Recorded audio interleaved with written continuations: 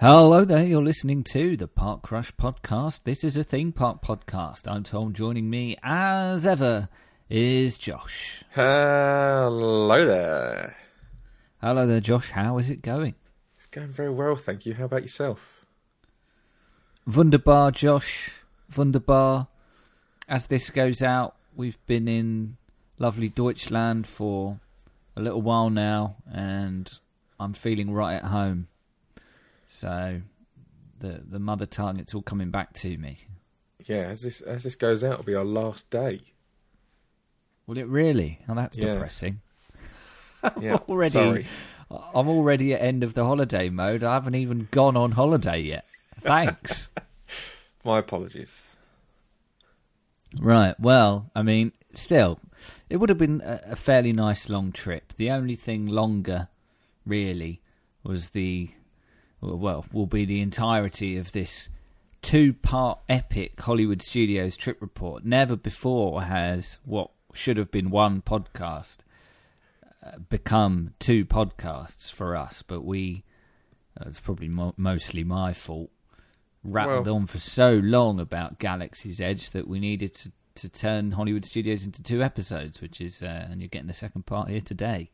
I think it was important, neither of us had ever done Galaxy's Edge before, so we had to get up the real impressions of this new land, new to us anyway. Yeah. Careful saying impressions around me. I'll go off on one again. I'll start doing all my Star Wars voices. Oh God, I'm a bit out of practice, watching Obi-Wan Kenobi's kind of got me back doing it. Do a bit of Obi-Wan, bit of General Grievous, bit of Chewbacca, bit of Clone General Wars Grievous, narrator man. He was a history teacher for us, right? Yes, I think he was. That is a very niche reference. Let's move on before we get too many more of those. So yeah, the first instalment, if you like, of the Hollywood Studios trip report was pretty much entirely Galaxy's Edge, or certainly entirely Star Wars, because we did also talk about Star Tours. We talked about the general experience of being there on May the 4th, Star Wars Day, and some of the special stuff they had going on at the park. It was mad. And because at the time we didn't know that it was only going to be a Galaxy's Edge episode, there was a bit of general chat about the process of getting into Hollywood Studios once you've arrived and started queuing at the turnstiles, which, I don't know, I assume it's still the same. As of, I guess, 6-7 weeks ago, it was a total farce. So if you want some sort of tips on how best to, I guess, take advantage of the farcical nature of queuing to get into the park, then do go and listen to part 1. Might help you out if you're going there anytime soon. But yeah, today we'll just dive straight into basically everything but Star Wars and work our way around all the other rides that we got done and anything else that comes to mind, really. Josh, I mean, traditionally, our trip reports are kind of done as we went round the park. It's kind of how we like to do them. But we're not really. It's not really working for this Hollywood Studios one for obvious reasons. So I'm going to let you sort of guide the conversation here. Like, what rides are you particularly interested in hearing about? I don't know if you've got a map up in front of you. I do. Yeah. I feel like that might make for a more structured conversation than just rattling on about everything there is. That I can remember, at least. Yeah, absolutely. Well, I'm still going to take us round the park in a sort of fashion, I would say, because obviously we did start around the Star Wars area, the Galaxy's Edge area, and obviously Star Tours. Take us on to another area which I don't think you've done before, and that is Toy Story Land. That is correct. I had never done Toy Story Land. Some of it was slightly recognisable to me because it's the massive Buzz and Woody and some of the other characters, yeah, and that greet you when you get into the land. which all look fantastic, especially on a nice sunny day. They're really nicely done. But there's some of that in Paris, in the Studios Park. They've got their own little sort of Toy Story area, and there is some of that going on there. You know, the barrel of monkeys chained across the walkways, and the Christmas lights drawn up as well. The giant Buzz standing on, I think he's standing on Army Men boxes, possibly, in Paris. So there's a similar sort of vibe in the Hollywood Studios one, isn't there? And yeah, I think it's really fantastically themed. I think it looks terrific. And I kind of liked everything that it offered, really. The only knock against it was not really against what was there, but more what wasn't. I'm sure I'm not the first to say that it feels mad to me that there is no sort of dedicated Toy Story shop in the Toy Story land. This franchise that is built on toys. So that's a bit odd. And not really an indoor dining option there either. No Pizza Planet or anything like that.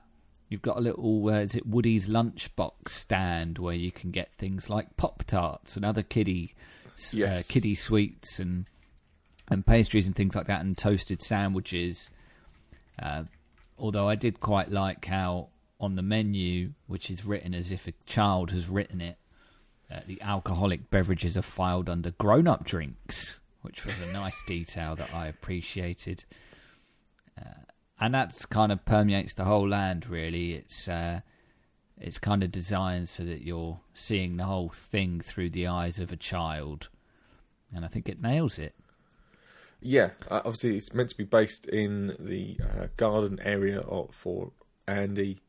And so there is definitely that vibe about it. And I think it's really cool. I think one of the interesting things is, authentically, there's very little shade.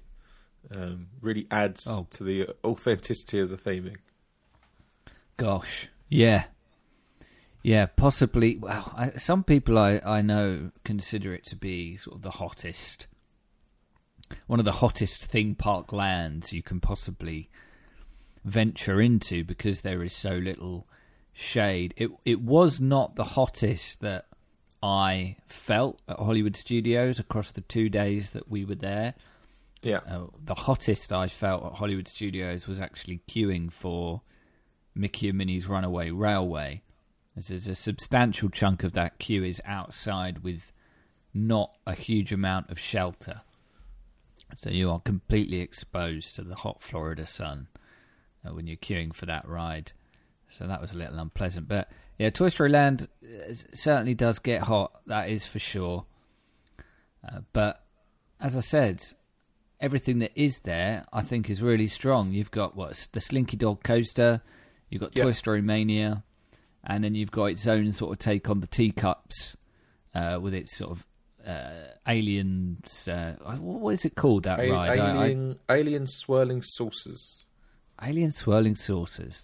That's it. I mean, we did do that one. It was one of those sort of we can get it on Genie Plus, so we may as well kind of rides. That is the loudest teacup type ride I've ever been on because it's an interesting design, right? Yeah, exactly. The USP of this one is that rather than just kind of go, rather than just go round in kind of a set area, because it's almost like there are sort of, rather than one big circular area for all the teacups to go round in as you might be used to, this almost has three kind of set apart from one another. Yeah. But they can they link together, and the saucer that you are in can essentially swap between each of these separate circles and kind of get locked in to each one. But when they transition between the two, there's clearly some sort of transition locking mechanism to kind of release the saucer from one circle and move it into another. And it sounds like things are breaking every single time. So I didn't hugely enjoy it. I mean, they've got some music on that on that ride. Like, You've Got a Friend in Me and some other kind of instrumental versions of Toy Story classics. Yeah. And they play it pretty loud, and they have to try and cover for all the ridiculous crashing and banging that goes on. It's bizarre. Yeah. I think I went on this a few times when we were there, because Really? Well, we were with kids, so it was sort of, hey, we're passing through, or we're going on here. It's like, right, who wants to go on this? Okay, I'll go with you then. So I was always paired with a child to go on the ride. So that's why I won it multiple times. Sure, mate. Sure. You just can't admit to yourself and everyone here that you just love Teacups rides. I don't really like Teacups rides, but I am interested in variations on a Teacup ride. So this is actually far more up my Straße, as they say over here in Germany. Right. Even though actually we're now in the Netherlands when this podcast comes out. So yeah, I think it's interesting. I think there's one of these in Paris as well, but it's cars themed.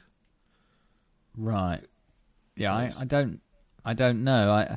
I did put a video on the Park Crush podcast Twitter, and I'll put links to the two Hollywood Studios Twitter threads in the show notes, just to try and capture quite how loud this ride is.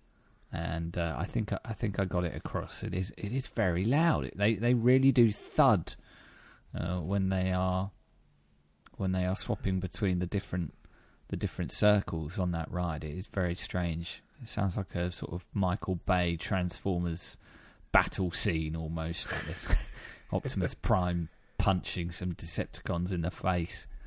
Yeah, it is a noisy boy, as they say. Yeah. I don't know who says that. And I know I said that, I can't really knock what's there, and I think overall, that's the Swirling Saucers is fine. Toy Story Mania is still fun, but what I was going to say is that Toy Story Mania has a similar issue. I feel like those ride vehicles, the way they get round their track, also is quite loud and bumpy. Oh, interesting. I don't know if they need to sort of grease it up a little bit. it's bumpy. It's not very smooth. You compare it to other shoot 'em up rides, and it's a bit odd, really. I'm not quite sure why it is the way it is, but I whacked my elbow on the back of my seat on that ride because it was so juddery, and it gave me a nasty sort of twinge down my lower arm. Ooh. Which I did not appreciate. Yeah, that's never fun. No. But I guess, so Midway Mania has been there for a while anyway, right? So Yeah, I had done that one before, but I hadn't. It wasn't part of Toy Story Land before. It was just part of that little Pixar sort of area that they had going on previously. Yeah. Obviously, it fits perfectly into Toy Story Land. The new entrance is nicely done. The queue's still really well themed. It's quite interesting. You come out of the exit now, and it feels like you're in kind of the middle of nowhere. And you've got a little bit of a walk to kind of get back round into Toy Story Land. Yeah, from where you come out. Well, you say that, so that's going to be where there are. Obviously you mentioned there's no sit-down restaurant, there's no shop. The shop is going to be there at the exit of Midway Mania. That makes sense. And I don't know off the top of my head where the restaurant's going to be, actually, but that's also going in sometime this year, both of those. Right. There was no obvious sign of construction that I could see, unless I'm blind. I think the restaurant structure already exists. It's just not open or visible or accessible. Right. From what I understand. Yeah, maybe that is the case. I mean, other than it being oddly jerky, Toy Story Mania is still good fun. I think my high score, according to this here Twitter thread, across the 2 days was a smidgen over 184,000, which was a ride vehicle high, but they throw up, and I quite like the way they do this. They throw up kind of the high score of the hour, of the day, and of the month, I think. Yeah. And I've got it here as the monthly high score when I was there was over 500,000, which is a lot. Yeah, I think last time I went, I was in the high 400s. Not to humble brag or whatever, but yeah. Whatever, mate.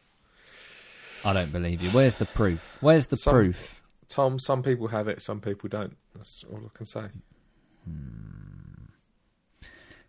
Well, I mean, that ride is a workout, to be fair. I mean, my arms are pretty knackered by the time I'm off that ride, and that's with a mere 184,000, so... Yeah, it's all about the technique.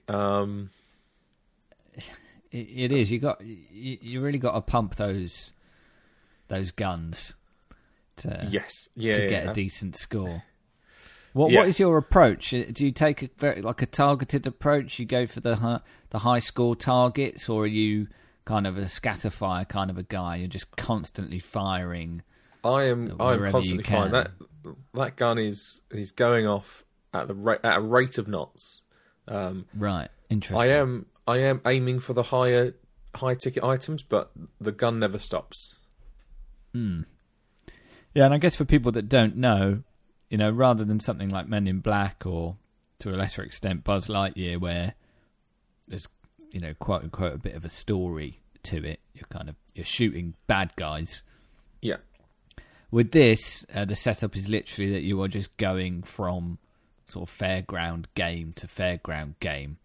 Yeah, and it's shooting gallery after shooting gallery that you'd see at a fairground, like you say, or a carnival or something like that. Yeah, and it's 3D. You wear 3D glasses, and the 3D's decent. There are some good effects. There are, obviously, for the most part, it's you firing things into the screen, whether it's a paintball or a dart. Are some of the things that you're firing. Sometimes stuff flies back towards you, and the 3D I found to be pretty effective at times like that. So yeah, for sure. Yeah, I think it's still quite enjoyable. But yeah, quite why it's so rough and jerky, I'm not too sure. I'd be curious to hear if I'm just being a massive old man about it, or if others agree. But generally speaking, I am fine on those kinds of rides, and this one seemed far jerkier than others of its type. So perhaps it does need a little greasing up. Yeah. Needs some I'll tell you what, though, after Josh, a long COVID period. Oh, maybe. Slinky Dog Dash, though. Now that he is a smooth boy. That Slinky. He is one smooth character. Yeah, that is one of the most photogenic roller coasters in Disney World, I would say. Oh it's really just bright and colourful. The colours really pop. It looks really oversaturated. You take any photo of it, you don't have to play with the settings at all, and it kind of looks like you have. Yeah. It's nice green surroundings. I like the way it's decorated as well, with again stuff from Andy's toy box. There are a couple of characters as well. Rex and Jessie are hanging out, and I was surprised that it had launches. And I love how they frame the launches as Slinky sort of winding in on himself and then being let go. There's some nice sound effects there as well, and the way in which once it gets to the launch station, it then moves back a little bit to create that sensation, and then pings you forward like an elastic band. It's good fun. It's good fun. I really like the sort of Hot Wheels track theming as well. So you've got like those sort of Hot Wheels accents going on, like the fake flames and the arches and that sort of thing. Like you would on a Hot Wheels set. Yeah, my kind of main takeaway from Slinky Dog was that I wish it had been around when I was a kid, because I just think that I feel like launch coasters they've been quite in vogue in Florida for sure over the last sort of 10 years or so. A lot of the parks have had a go at it now, but obviously for the most part their rides geared towards kind of older guests. To have one that is very much targeted at young kids and is able to offer like launches, which are generally associated with bigger, scarier rides, I think is really cool. And surprisingly, it's got a good sense of speed actually. Like. I really enjoyed it, and like I said, I think if you're a kid, it'll really be quite the thrill. It's a great entry coaster, I think. Yes, definitely. It's a gateway drug. Hell yeah, a gateway coaster. Yeah.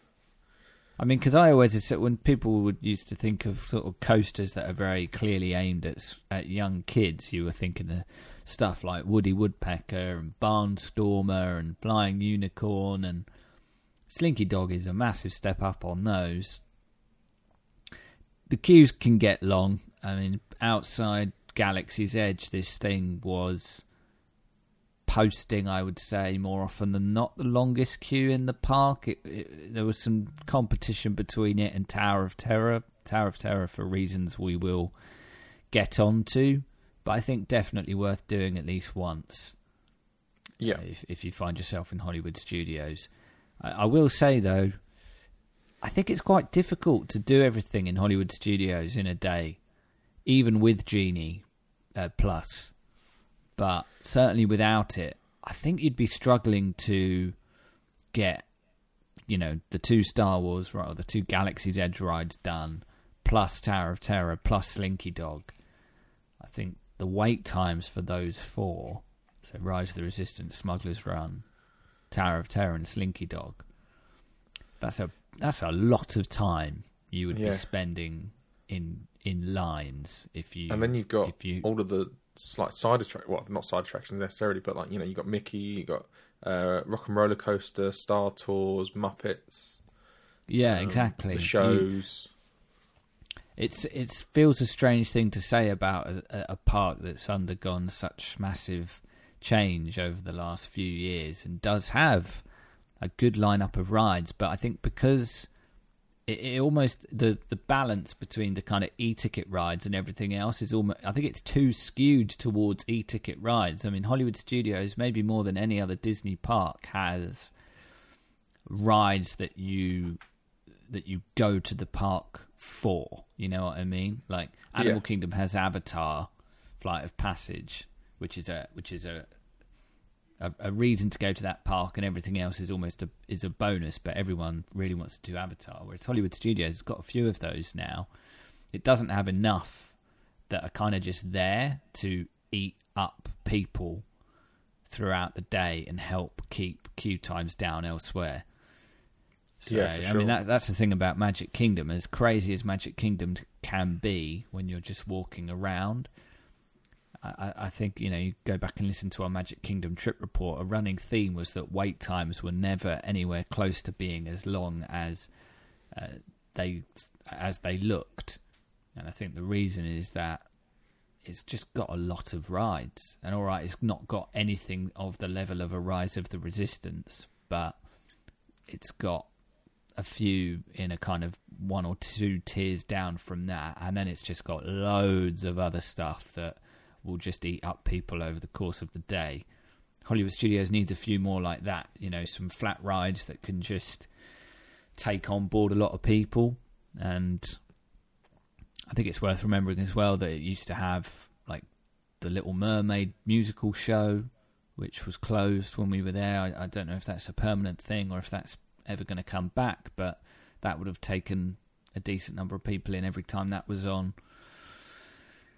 And, they need some more attractions, whether they're rides or shows or parades or something, just something to take people away from some of these rides and help keep some of these lines down. Yeah, no, 100%. I mean, this park used to have the almighty Who Wants to Be a Millionaire show. Of course. Yes. There's a Frozen sing-along now, I think, in there. Yes, I think that's right, yeah. for the first time in forever, a Frozen sing-along celebration. I don't think anyone's going to be asking for my dad's autograph after coming out of that, but times change, you know. I think Frozen's probably a bigger get these days than Who Wants to Be a Millionaire. Who would have thought? Yeah, I think that's fair. Oh, can you imagine if for some reason someone did ask your dad for an autograph coming out of Frozen? He would have had to put in an absolute banging performance of... I mean, what would his go-to Frozen track be that might give someone a reason to ask for an autograph?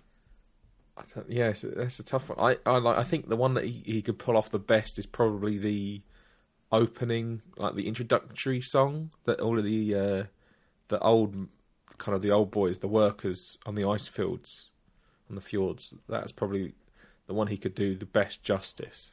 But it's probably not Lost in the Woods from the second one. I'm not sure I know that off the top of my head. It's been a while since. Well, that almost sounds like it could be a Queen song or something. Oh yeah, it could be a good one. I don't know. Have they got the songs from the second one in there? I don't know. I couldn't tell you. I don't know. Yeah. We didn't do it. But Lost in the Woods is an absolute banger, so they should really put that in there, even if it doesn't fit with what they're going for. Just shove it in there. Go on. Yeah. So I mean, I guess that's Toy Story Land. I like I said, the rides that are there are all really good. Some grease perhaps needed to loosen two of them up a little bit. Yes. So I think it will feel like a more compelling overall experience once they've got a shop and a restaurant in there. Just give more people. Again, it'll be another good way of encouraging people to spend a little. Exactly, get people to spend a little more time in there. Yeah, 100%. So I guess if you come sort of carry on going clockwise out of there, you come to Animation Courtyard, like you say, the Little Mermaid show's not running. Did you go through the Walt Disney One Man's Dream or the exhibition there at all? Did you do that this time, or have you ever done that?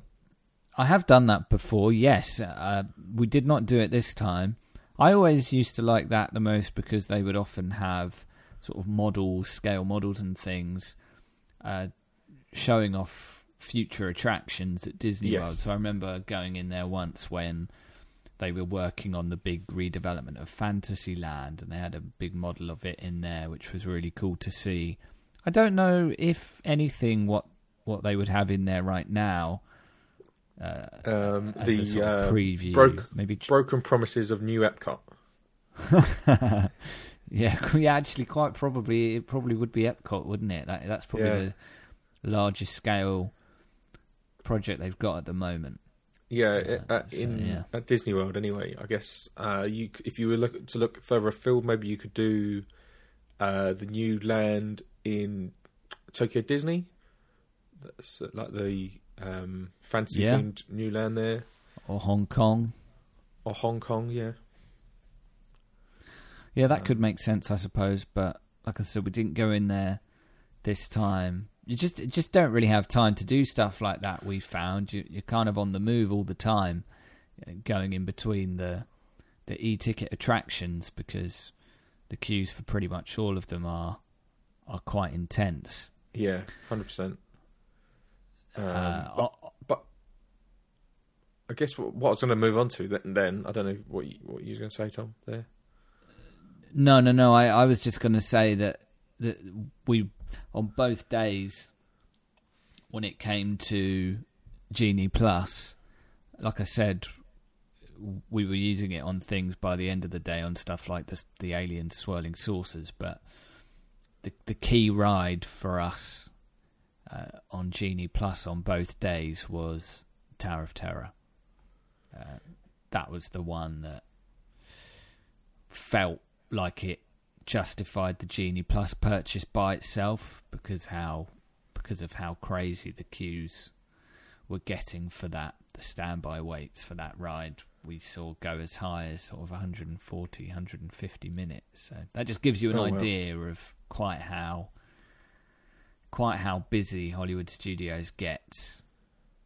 Yeah, it's such a draw as well. Hollywood, the Tower of Terror, Hollywood Tower building. You look down Sunset Boulevard and there it is standing at the end. I think it's one of the best views of the theme parks. Looking down Sunset Boulevard to the Hollywood Tower Hotel. Yeah, 100% agree. It's one of my favourite sight lines, certainly in the Disney parks as well. And at night time, obviously they're doing the special effects for the 50th anniversary. Did you see any of them? No, we didn't quite make it to any of the nighttime entertainment on either day. It's worth noting on the first day at Hollywood Studios, there were just the three of us.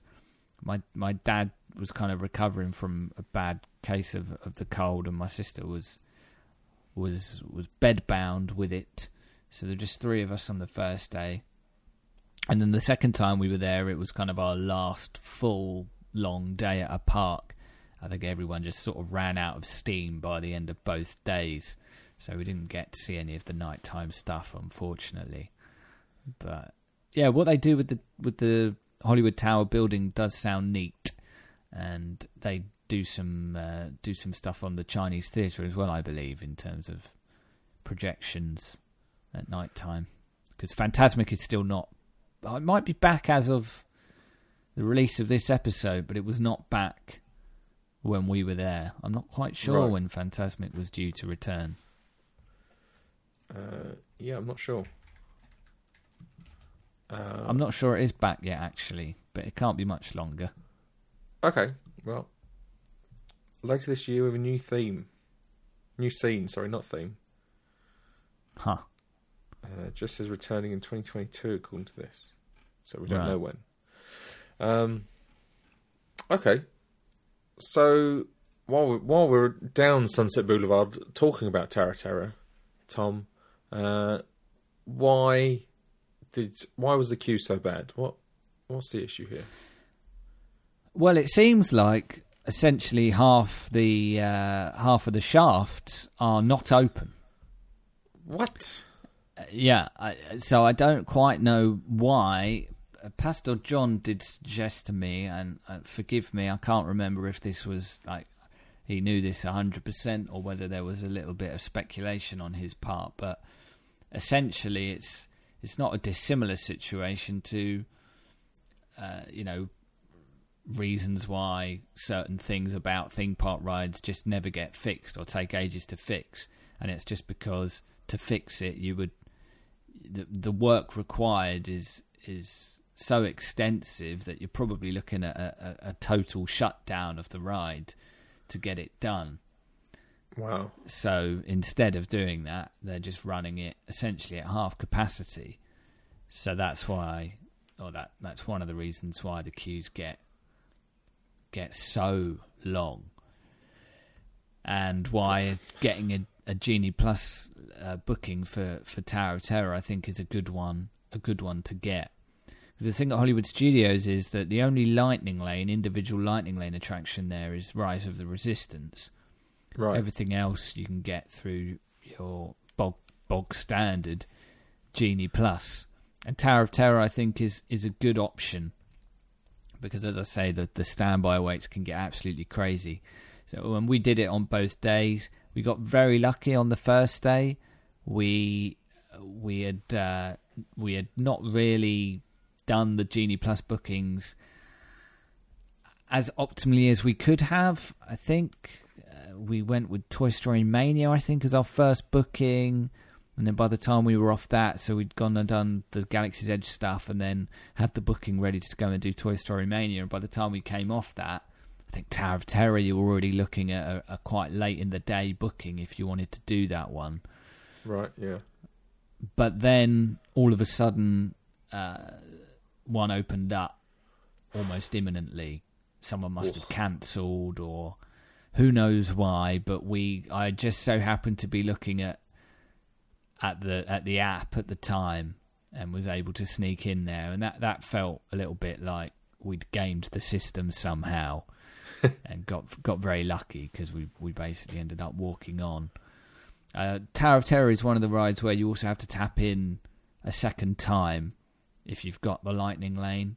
So they'll have the Magic Band readers at the front of the line, and then they'll have it again just before you go through into, I guess, what you would consider the pre-show, where you get locked in that room and watch the little bit on the TV. And at like the bellhop counter, as it were. People love that stuff. There are people in there reciting the dialogue off by heart. It's a classic. Yeah, big fan.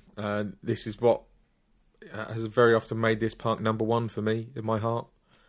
In the US, this is obviously where I spent my 18th birthday that time, which you can see in vlog form on the channel.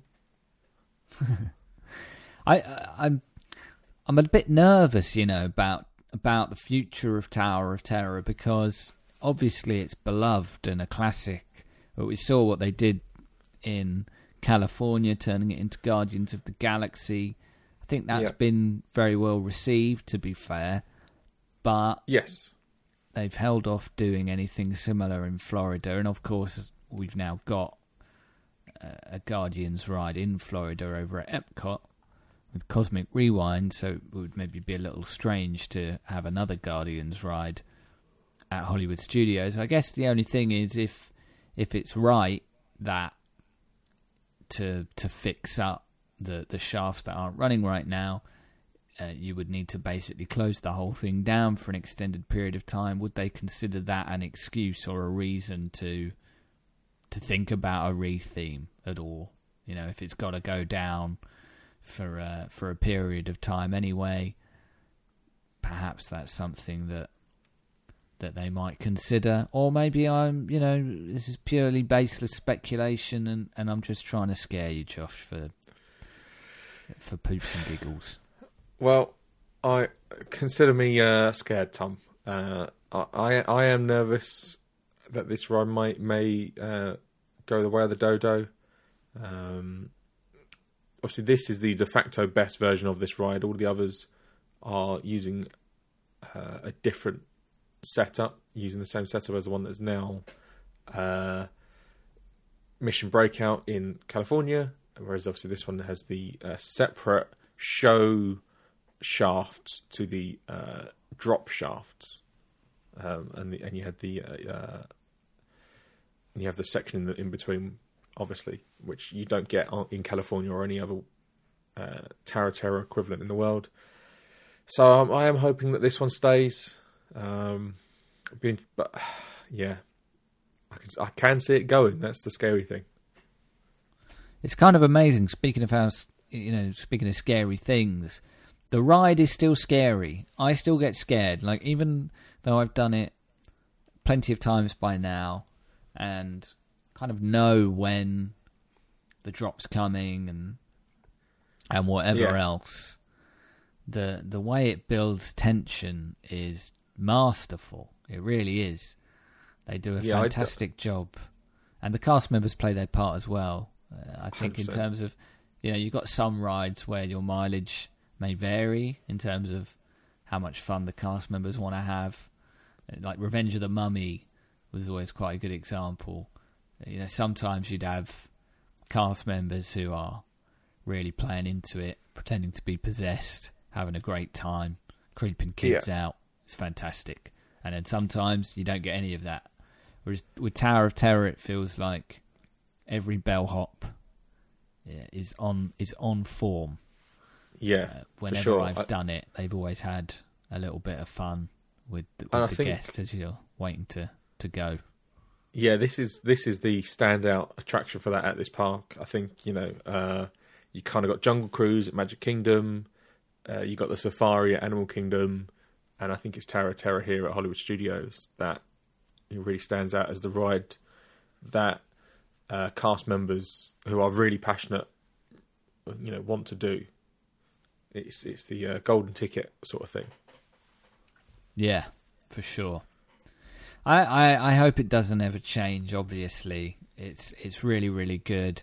And of course, there were rumours for years and years and years that the ride just next door, Rock and Roller Coaster, would change, and that has never come to pass. So Yeah, Jonas Brothers seemed right. Was one of the big rumours at one point, and imagine that. It sure was. It sure was. Yeah. Alas, no Jonas Brothers re-theme has been forthcoming. They're just waiting for Tay-Tay, Josh. That's what I actually think, if you're going to do if you're going to reimagine it as a Jonas Brothers ride, you almost have to blow the back out the building and extend it so that there's 3 different directions you can go halfway through the ride. I'd be down. Yeah, and then you get the music of one of the 3 brothers at that point, depending on which route you went. Hell yeah. Yeah. Hell yeah. Did you do Rock and Roller Coaster? Yes, not on the first day, but on the second day we did, yeah. Had a slightly odd experience. I mean, not an odd experience, but we queued as a group of 3. My mum doesn't do this one, so it's me and my dad and my sister. And we got to, obviously, it's rows of 2. So my dad and sister went together, and then I went with... I was next to someone who turned out to be a single rider. And this guy's dad was a couple rows down, and he asked me if I would swap with him. Him and his son had clearly both gone on as single riders. Yeah. And I was, obviously fine with this. Makes no odds which stranger I happened to be sitting next to, so why not? But then a cast member sort of intervened and was like, no, you can't do that. Go back, please, sir. Huh. And it's a sort of... you understand why they've clearly got this blanket rule. They can't be seen to.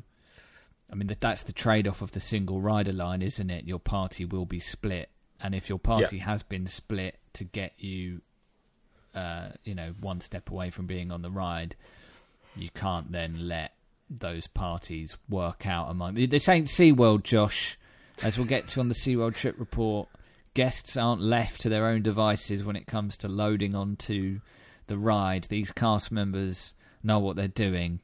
So it was a weird one. It's like it was a bit of a lose-lose for that particular cast member, I think, because in my head there was part of me that thought, I mean, come on, just let us do the swap. We've almost done it anyway, it's...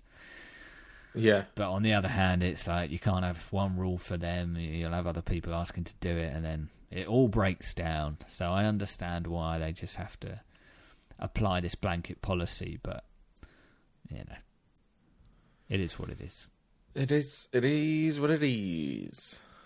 Good ride though, Josh. That launch is still pretty intense, and again, much like Tower of Terror, even though you know it's coming, when they literally count you down, still kind of gets you. And I do wonder if part of it, both in the case of this and Tower of Terror, actually, is because you are at Disney, you almost end up with a sort of false sense of security, and you forget quite how intense those 2 rides can be. You're at Universal or Busch Gardens, and you're queuing up to go on Iron Gwazi or Hulk or something like that. You're kind of ready for a real thrill. You're kind of ready to be thrown around a little bit and feel all those G's, those sweet, sweet G's. Whereas at Disney, you're sort of queuing up and thinking, this is for babies, this is. And then all of a sudden, you're launching out of the station on Rock and Roller Coaster. I don't quite know how fast that launch goes. I don't think it's quite the 60 miles an hour of Hulk or the north of 70 of Velocicoaster, but still a good launch. And of course, you're in the dark, so from that point with Aerosmith on, music, which is great. Yeah, you're kind of lost for any sense of place or being, which again I think adds to it. It is 57 miles per hour. Oh, okay, that's pretty nippy. It's pretty nippy. It's faster than a lot of highways in America, that's for sure. True, but not the Autobahn. No. Oh, no. Oh, boy. Yeah, funny thing is, everyone, I'm actually dead by the time you hear this. I died on the Autobahn.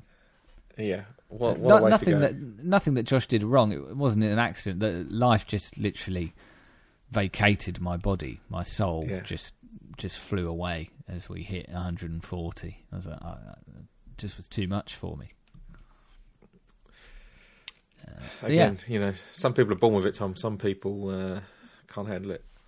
Rock and Roller Coaster, still good. And then I guess, which way do you want to walk from there? Where are we going now? I'm assuming you didn't do, while we're here up in the weird corner, round the corner from Tower of Terror, you didn't do the Lightning McQueen Racing Academy. No, and I really have no idea what that even is. I'm very ignorant about cars in general, all things cars. I've seen Cars 1 and really didn't like it very much, and I never saw any of the other Cars movies, and I don't know what this Cars attraction is. No idea. Fair. You go... you probably... Do you even know where it is? Have you, not really, no. I don't think I could tell you how to get there. You go down the road towards Rock and Roller Coaster, and then you have to go where the queue is for Rock and Roller. You go past that, and it's sort of back there randomly. Huh. Okay. Yeah. Strange. Lightning McQueen's there, and some of the other characters, and it's a bit of a show. It's like 10 minutes long. I've never done it.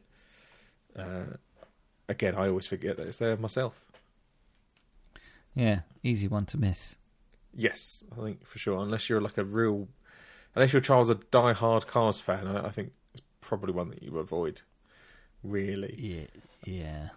And what you can do instead, if you're at Rock and Roller Coaster or Tower of Terror, is you can walk back up Sunset Boulevard and go to something like Mickey and Minnie's Runaway Railway instead. You certainly can.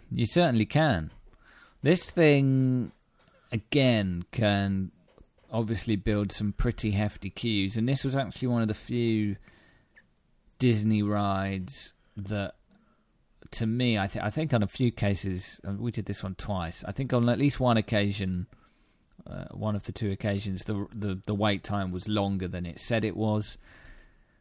But it feels long anyway. It's one of those queues that just feels long. As I said earlier, there's a good chunk of it at first which is outside. It's obviously in the old Chinese theatre building where the Great Movie Ride used to be, R.I.P. Yeah. So a good chunk of it is outside to start with, and you're kind of exposed to the elements, so you can get very, very hot out there.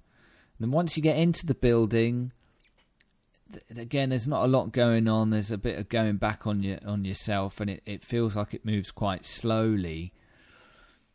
And eventually, you're ushered through to a kind of showroom where you watch a little bit of a Mickey and Minnie cartoon. There's quite a clever effect where there's kind of an explosion on the screen during the cartoon, and the smoke that it produces then starts to fill the front of the room you are in. And then once it kind of is blown away, you see that a hole has been blown in the wall, and that's where you walk through to then get into kind of the last bit of queuing before you get onto the ride itself. That is cool. Which ostensibly looks like a train, but you soon find out that this is again one of these all-the-rage trackless rides, and it means that you're not in a traditional train formation for long. And if you thought the Big Thunder Mountain was a wild railway experience, well, let me tell you, this one may be even crazier, because the train literally comes apart and all the carriages can go off their own separate ways. You might have been at the front of the train at the start of the ride, and you might be halfway down the back by the time it finishes, because they can all sort of change direction, and the train will end up in a different order by the end. So that's all very cool. This is clearly kind of the future of... Well, this technology is not going anywhere. I think you're probably going to see it reused. I'll be curious to see if Universal indulge at Epic Universe and maybe come up with a ride or an IP that would suit this kind of ride system. But in the case of this, I think it works really well. I mean, it's It's mad. It's not a very cohesive ride, but kind of by design. So it starts with kind of a train ride through the countryside while Mickey and Minnie are off having a picnic. And then you kind of essentially go through a lot of different skits, which could be completely different Mickey and Minnie cartoon episodes, which don't really feel particularly connected. But that's kind of fine. It's almost just an excuse to show off different animation styles, different ways in which the ride vehicle can move and throw you around.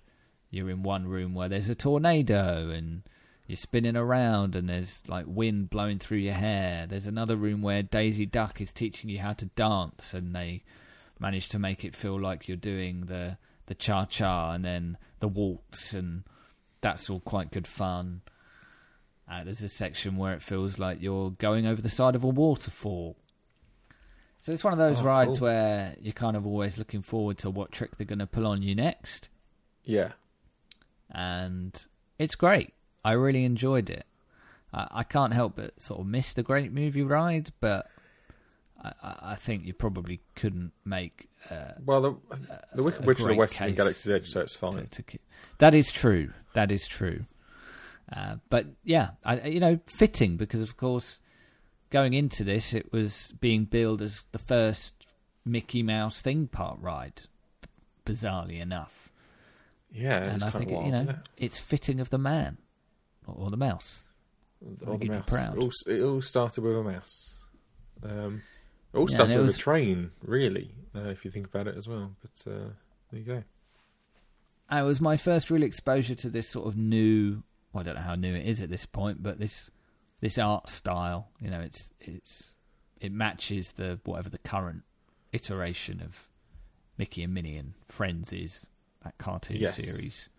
Yeah, I don't know how long it's been going for a few years, right? But it's a bit Ren and Stimpy. It looks like it's a bit Cartoon Network. Yeah, it is a bit, I guess. Yeah, I think it's relatively well regarded, though. I think so. Yeah, it's always good to see some 2D animation.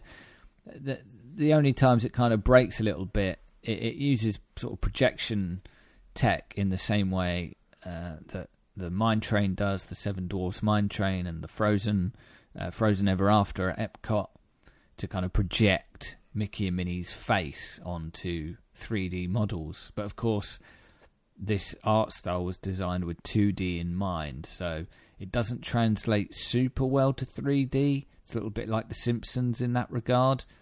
And I did have one very freaky moment where there was clearly some sort of glitch when it came to the Mickey Mouse projection specifically, and in the opening scene, Mickey's head, rather than it being Mickey's face animating on there, was basically just like a Windows 10 error screen. It was really weird and very scary. I would hate to have been a kid, and maybe that would have been your first experience. You'd probably be scarred for life. Well, clearly the kid's never used Windows 10 before. No, but a good ride, and bit of a catch-22 or a chicken and egg situation, because the queue can feel long, but the ride is quite long.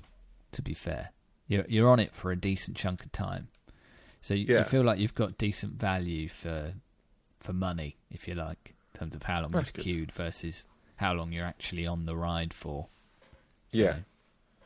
A nice addition, I'd say. Cool. That's one of the ones that I'm definitely kind of gutted to be missing out on here at Disney in general. Because it does look like I would very much enjoy that one, like you say.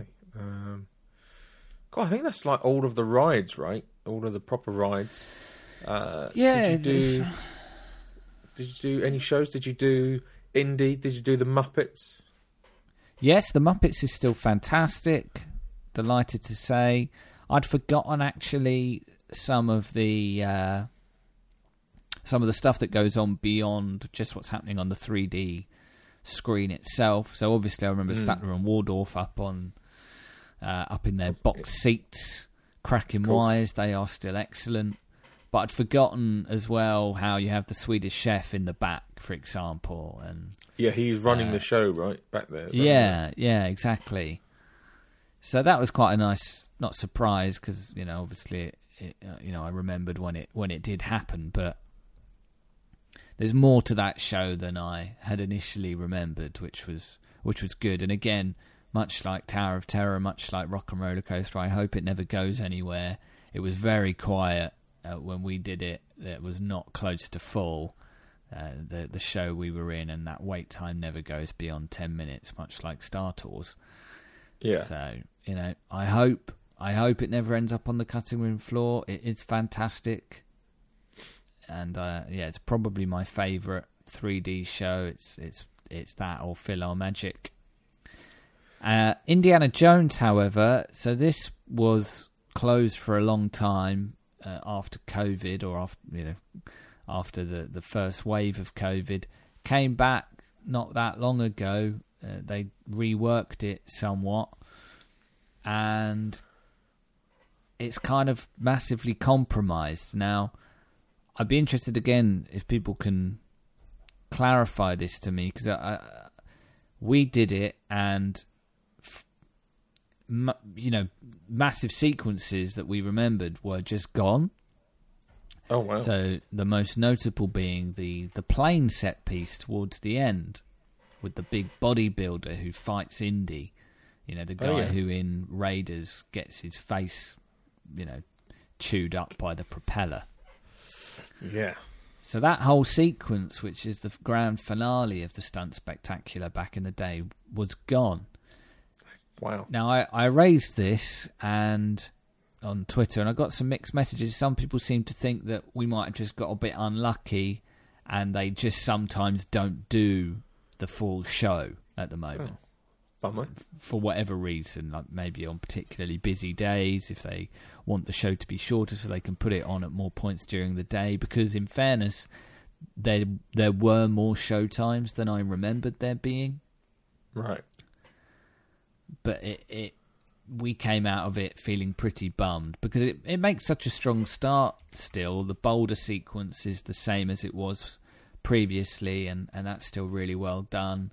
But then from there on out, it feels very compromised. There's a lot of listening to the crew talk and pat themselves on the back, which was always quite endearing. But when it feels like it's 75% that and only 25% watching actual stunts, it gets a little tired, to be honest. So that was a real bummer. And I'd like to hear from anyone who can maybe clarify exactly what the state of that is right now, if I was unlucky or if that's just how it is. If that's just how it is, I don't know if I'd recommend it. Certainly if you've done it before, if you've got fond memories of Indy, then I think you'd be a little bummed out if you went and did it now and that's what you get. If you're doing it for the first time, then there's still moments that do impress. But as someone who knew what it once was, I found it to be quite disappointing. Yeah, that is a bummer. There's no guns, right? No guns. Oh, I don't remember. Why would there not be any guns? There was a thing, they took the guns out. Did they take the guns out?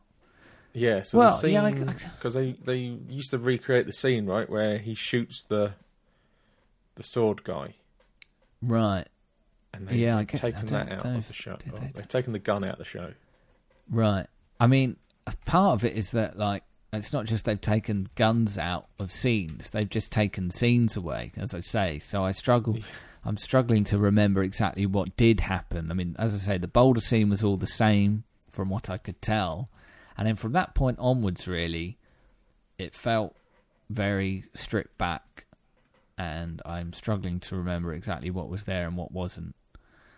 Yeah. But yeah, it wasn't great. I'm a little bit sad by what has become of Indy, especially given they've got the new film coming out next year. It would be nice if they got this back to where it once was, but maybe that's just how it is. I don't doubt it was an expensive show to put on, but, knowing what it once was, it's not great.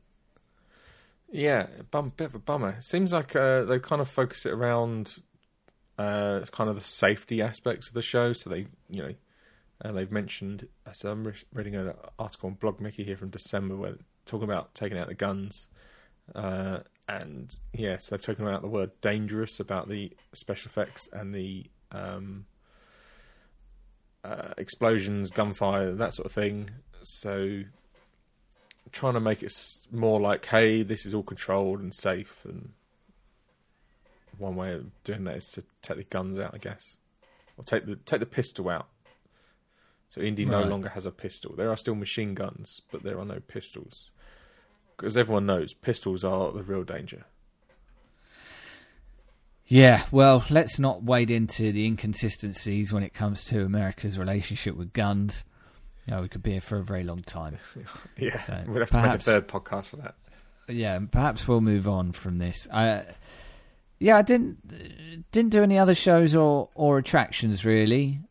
I've got had some food. We could talk. Talk about some of the food that we had. So I think I talked about the breakfast wrap I had in Galaxy's Edge on the last episode. So I won't talk about that. I'll just talk about the stuff that I had outside Galaxy's Edge. So I will say I think Hollywood Studios has the worst Starbucks of the 4 Disney parks at Disney World, not because of what they offer or because of the service, but purely because there's just not much seating. You kind of have to wander off, and your best bet is probably to go somewhere by Echo Lake or perhaps by the Dockside Diner, which is on Echo Lake.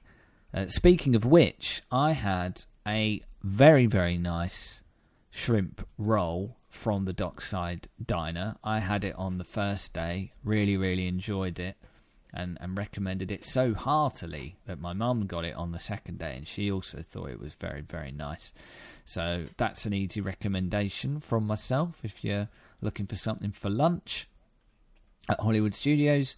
The shrimp roll at the Dockside Diner comes with some quite nice crisps or chips, the flavour of which I could not place at all, weirdly. There was a nice kick to them. I for a moment thought maybe they're barbecue, then I thought maybe they're more like a sweet chili, but yeah, I couldn't really place it, but there's a nice kick to them anyway. Also, the best frozen lemonade I had across the whole trip. I like a frozen lemonade when I'm in Florida. And the Dockside Diner delivered on that front as well. So I would highly recommend Dockside Diner as an option. Nice. Yeah. I also had, so somewhat bizarrely, one of the kind of marquee Star Wars food offerings at the park is not in Galaxy's Edge. So the Wookiee Cookie is instead sold at the Backlot Express, which is next to Star Tours. Now, I guess the reasoning for this is that Galaxy's Edge, much like the Harry Potter lands, everything that's sold in there, or I'd imagine sort of 99% of the stuff that's sold in there is kind of meant to be in-universe, if you like. Yeah. This Wookiee cookie wouldn't really work in that context. So this is essentially 2 oatmeal cookies filled with cream, I guess. It's almost like... it's a little bit akin to maybe the icing you'd get on top of a cupcake. And then it's got like a chocolate bar on top that looks like Chewbacca's bandolier. I was really excited for this. I'd built it up a lot in my head. I didn't love it. I found it very sickly and overwhelming. And when it comes to theme park cookies, I will wax lyrical about this when we get to Islands of Adventure, but comfortably still the best, the chocolate chip cookie at Islands of Adventure's Croissant Moon Bakery. I thought the Wookiee cookie might be, if anything was going to top it, it would be the Wookiee cookie, but it doesn't come close. I thought it was a bit much. I could not get close to eating it, or I needed assistance. And beyond that, I think that's everything I had to eat, other than, as I say, the breakfast wrap in Galaxy's Edge. Oh no! In fact, how could I forget? On the second day, we had dinner at Hollywood Studios in the ABC commissary, where I think everyone had a burger of some description. I think Mum and Dad both had a chicken burger. My sister had the vegan burger. I had the shrimp tacos on the recommendation of Pastor John himself. Ooh. And it was really good.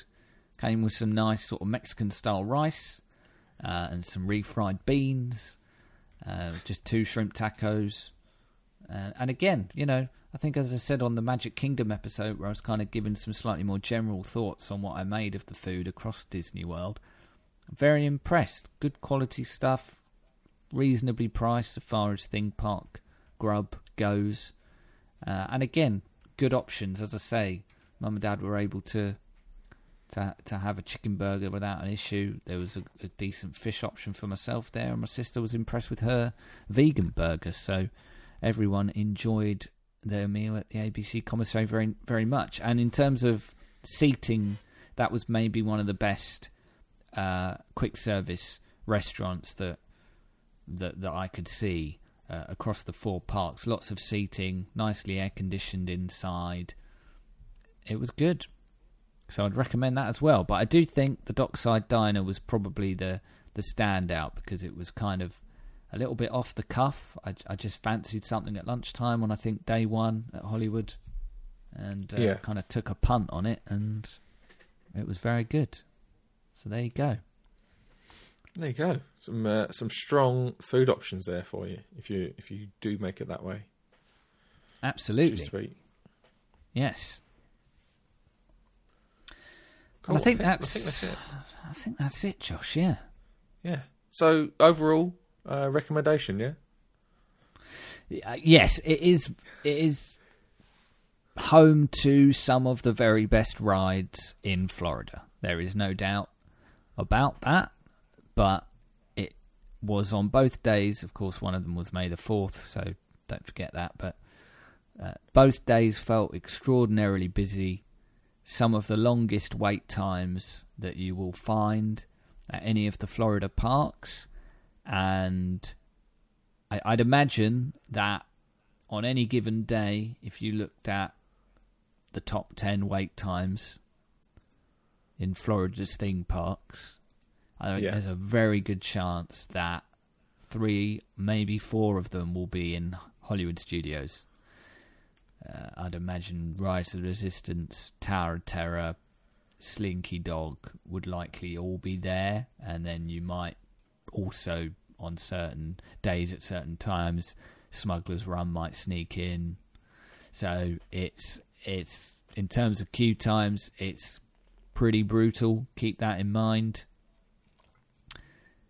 I think it does need a few additions to support the huge interest that there now is in Hollywood Studios because of how incredible, frankly, their e-ticket rides are. Yeah, but I think it's a weird park, right, in that sense, because it feels quite compact. Like, there's a lot going on, but it feels quite compact, whereas Magic Kingdom or Epcot or Animal Kingdom, there's a lot of space. There's a lot of walking around, so it feels a little bit more open generally. Yes, 100%. It was not my favourite park to navigate at all, now that you mention it. So keep that in mind as well, for sure. But, yeah, at the end of the day, if you're a theme park fan, you owe it to yourself to do some of these rides that this park has. So you kind of have to suck it up, really. But just know what you're getting in for in terms of the crowds. I think it probably felt the busiest of any of the parks that we did. I don't know if that would have actually bared out in the numbers. Probably were more people in Magic Kingdom on the day that we were there. But Hollywood Studios just felt busier. Yeah. But, you know, pretty good theme park. Recommended. Yeah. It's all right, I suppose. Yeah, not bad. And that does it, I think, for Disney World. We've done all 4 of them now. There's trip reports, 2022 trip reports. So I guess unless your fam have a remarkably distinct experience that maybe warrants Mother Lawrence coming back on the show, I think that's it for Park Rush Disney World trip reports for the foreseeable, I would imagine. Yeah, I would say so, yeah. There you go. Maybe I'll get her on for a quick update after they've been, just to see what they thought of the place. But yeah, I think that'd be pretty much it. Yeah. As I said, I'll put in the show notes links to the Twitter threads from the 2 days at Hollywood Studios if you kind of want to relive it as I did. And there are some pictures and videos on those threads as well. There's also some pictures and videos from Hollywood Studios on our various other socials. You can find them all at links.parkrush.com. And if you want to get in touch with the show, you can do so, podcast@parkrush.com.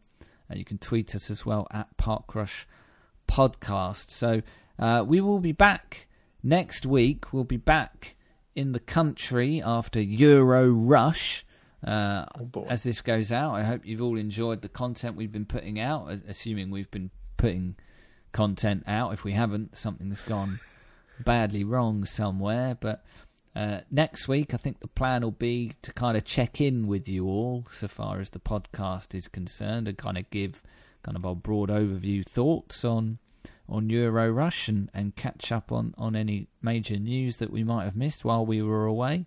And then trip reports will resume, I think, the week after that. We'll finish off these Florida trip reports before we get into the Europe ones. I think that's the plan, Josh. Yeah, that makes sense, right? Yeah. So just to lay it all out there, left to cover, so far as Florida is concerned, Islands of Adventure, Universal Studios, Busch Gardens, and SeaWorld. Those are the 4 Florida trip reports still to come from us here at Park Rush. In the meantime, everyone, take it easy and stay safe out there. We'll catch you next time here. Goodbye. See ya.